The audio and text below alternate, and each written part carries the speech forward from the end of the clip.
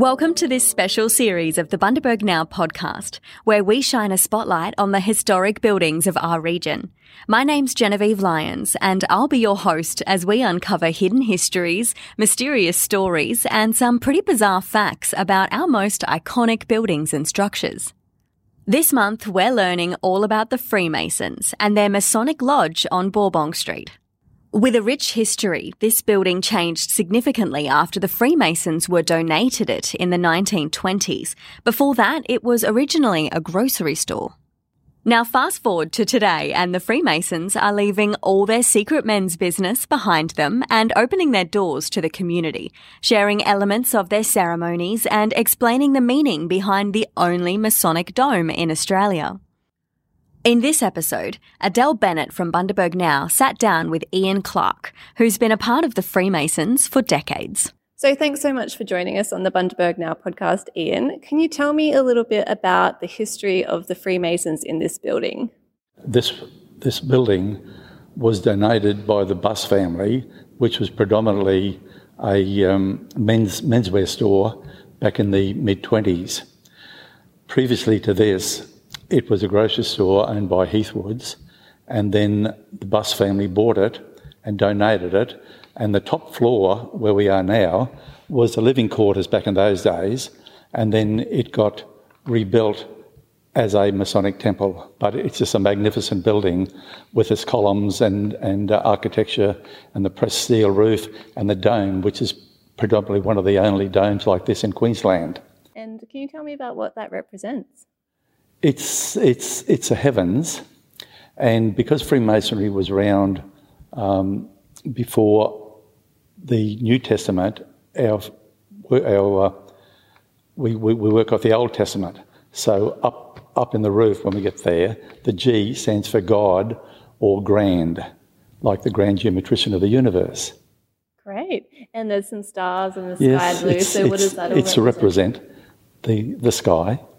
So the moon, the stars and the sky, yes. Beautiful. And that all forms part of our ritual work. In the ceiling, in the ceiling, it's all pressed steel, which was a marvellous building material back in the 20s. It's not used these days because there's too much gyprock or fibrous plaster or whatever. But to have a ceiling like this is just something to behold. Great. And this is the only sort of ceiling and dome of its kind in Australia? It's the only dome. I wouldn't say the ceiling. I'd say there'd be still a few pressed steel ceilings around, but the dome in Freemasons buildings, this is really unique. Yeah, great. Is there any reason why that we know of that they chose to include that in the renovation? Only that it represents the sun, the moon and the stars.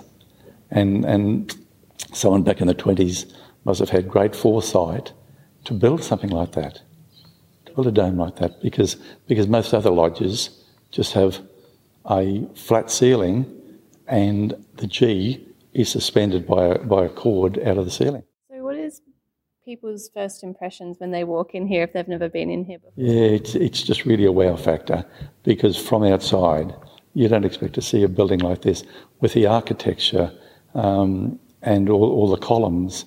And again, I can only say thank you to the Buss family for donating this building and all of its architecture. They were great Freemasons. They were great Freemasons, of course. But as we go around later on, the columns are all made out of one piece of timber. The Doric, the Corinthian, and that they're all made of one piece of timber. So, as you come up the stairs, what do you get to first, and what does each room do?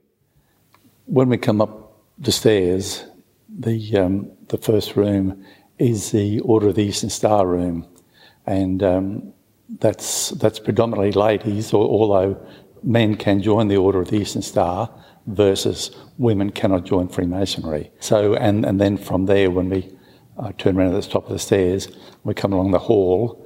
That's just a hallway with all the photographs of all past masters from 120, 30 years ago, and then we come into this, our main building. You told me a little bit about the geometry and the mathematics of this room, and how that all links to the Freemasons itself. Yeah, everything in Freemasonry is done on the square and the level. So, of course, compasses and squares and plumb rules all form a very important part of our ritual work. Great. So things like the checkerboard sort of floor. Tessellated pavement. Tessellated pavement. What does that represent? It's just a pavement where we don't generally perambulate around that. If we're perambulating in any of our ritual work, we perambulate around the outside of the tessellated pavement.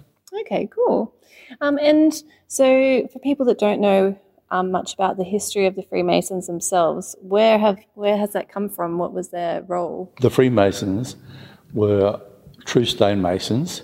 Today, we're predominantly we're non-practicing stonemasons, whereas back in early days, the stonemasons did all the finishing work on King Solomon's temple. So King Solomon is another part of our ritual work. Great. And there's different sort of levels, aren't there? And you sort of move around this room as you progress through the hierarchy. Yes. Could you tell me a little bit about that? Yeah. We start off a little area there, which is called the inner guard. We also have a tiler who keeps guard on outside the door, just to stop in. Then we go to the inner guard. From the inner guard, we go to a junior deacon. From a junior deacon to a senior deacon, to a junior warden, to a senior warden, and from then you become master of the lodge. So that's how many years it would take you to get from bottom to top. Great. And so what does the master do? Is that sort of like the chairman of the master? Yep. The master is exactly the same as the president or the chairman, and his wardens are senior and junior vice presidents. And our meetings just consist of, if we don't have any ritual work, our meeting consists of the same as a soccer club or anything else. We read the minutes from the previous meeting, we do a treasurer's report, we have general business, and then we have correspondence in and out. So it's identical in its workings on a normal meeting night as your local footy club. Right. So I guess that does lead me to the Freemasons have a bit of a reputation throughout the past of being secretive in men's business. So what is the difference now, and what are you guys trying to do to open up? Yeah, sadly many years ago. But after Second World War, when the men were all overseas and when they came back from there, that's when Freemasonry had its greatest flourish, because the men were looking for companionship, and that's when it all happened. It's not a secret society, it's a society with secrets. But in this day and age, with Google and everything else that goes with it, you can look up virtually everything. But these days, our lodges are a lot more family orientated. Our wives get involved. We try and have social days every second month, and we invite our wives and kids and everything there. So it's just more family orientated these days. Great. And what is the role of the Freemasons in the community with charities? That's right, charity. I know we've got some money tucked aside now in our lodge for the Bush Kids. United Grand Lodge of Queensland, which is our head body, head of the organisation. Every year, like I think last year, they gave $400,000 to domestic violence, to the Men's Shed, to VMR in Hervey Bay, to build that new volunteer marine rescue. So it's just all about charity and giving. So back to our tour of the building. Once we've come through this amazing central room, then we head out the back. What's out there? That's our supper room out there.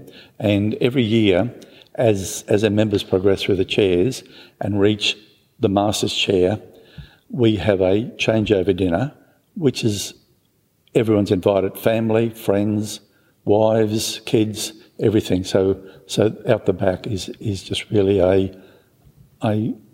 changeover dinner. Yeah, that was about 1978 that was built, because originally before we had too many women in our organisation, we used to meet in a little tiny supper room up the front, which is now the lift. And it used to be the supper room, that's how big it was. And then And then we started inviting women, and where the OES is, which we'll see sooner or later, where the OES is now, that used to be our supper room. And then the OES decided they'd sell over in Peterson Street where they were, and they come up here, and then we built the supper room at the back, which is used for anyone and everyone. And if anyone wants to rent it out, they can rent it out. There used to be a church group that met here, and they would use the supper room as a meeting place for their church. So how about you? How long have you been involved with the Freemasons? About 48 years. And what drew you to it, and why have you stayed so long? What drew me, I was working for Main Roads at the day, and there was a lot of Freemasons in Main Roads back in those days. And it's sort of a different organisation, because I'll just divert quickly. I was also in Rotary. In Rotary, you can go along to the meetings all the time and see what it's all about, and then you get asked to join, and away you go. With Freemasonry, you're really coming in a bit blind, although these days we show off our building like we've never done before. And but you don't get to see anything until you come in on the first night and do your first degree. Now, in just the Blue Lodge, it's called, the 3 degrees, first, second and third, which is entered apprentice, fellow craft and master mason.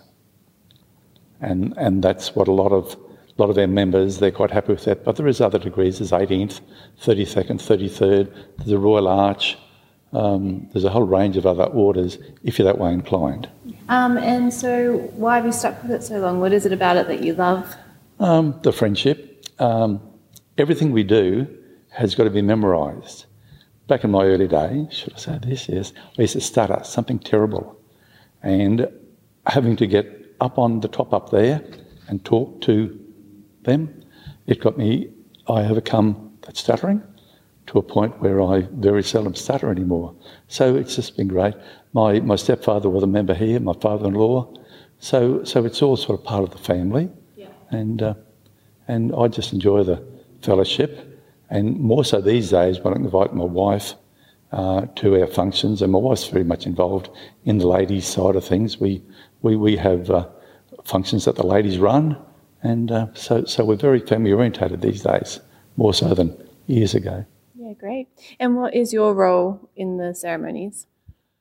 I fill in anywhere I'm needed to fill in, because I've done every office I've done. But my main role these days is the organist. Great. So I play for. We have opening odes. We have God Save the Queen. We have Advance Australia Fair, and then we just have casual music for any perambulations, or if there's a bit of a lull anywhere, I just harmonise. And that's what I do in the lodge. Great. Well, thank you so much for having a chat. It's been great to find out all about it. What a fascinating insight into Freemasonry and the beautiful Masonic building. Keep an eye out for it next time you're strolling through the Bundaberg CBD. Thanks for listening to the Bundaberg Now Hidden Histories podcast.